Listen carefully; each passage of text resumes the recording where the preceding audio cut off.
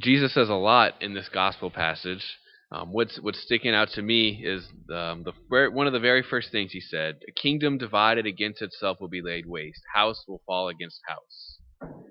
Division breeds division, and if there's no sure foundation, and if there's no unity in that, then the house can't stand. It can't. That is true with groups of people. It's true in relationships, and it's also true within our own hearts. If our hearts are divided, that division is going to come forth somewhere. And so the invitation for us is to have every aspect of our life put in order, right? If there's something that I'm holding back from the Lord, if there's something that I don't want to quite change yet, that division is going to manifest itself.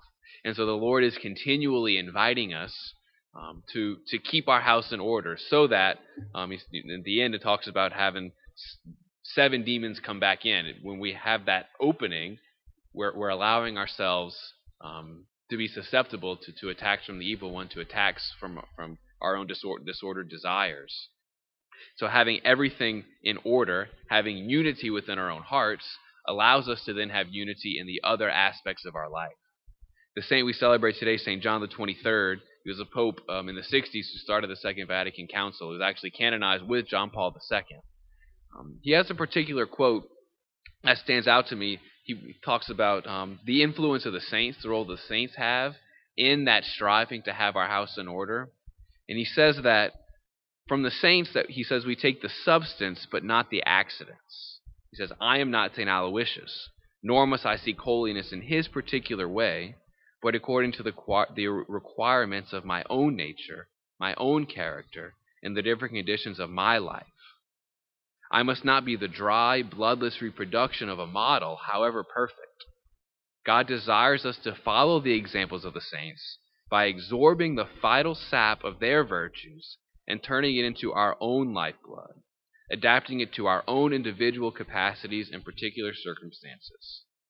If St. Aloysius had been as I am, he would have become holy in a different way." That's beautiful in that we look at these great examples, we look at these things that Jesus teaches us, and we make it our own. How does this apply in my own particular gifts, my own particular struggles? How is the Lord inviting me to be the saint that he's calling me to be?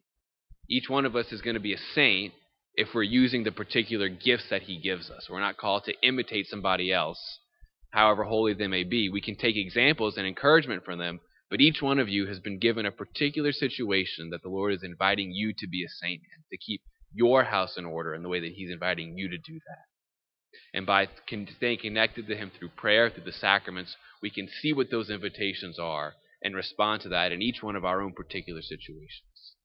We pray through the intercession of St. John the 23rd for that grace to see what invitations the Lord has for each one of us, and how he's calling each one of us to be that saint in our own particular way. Amen.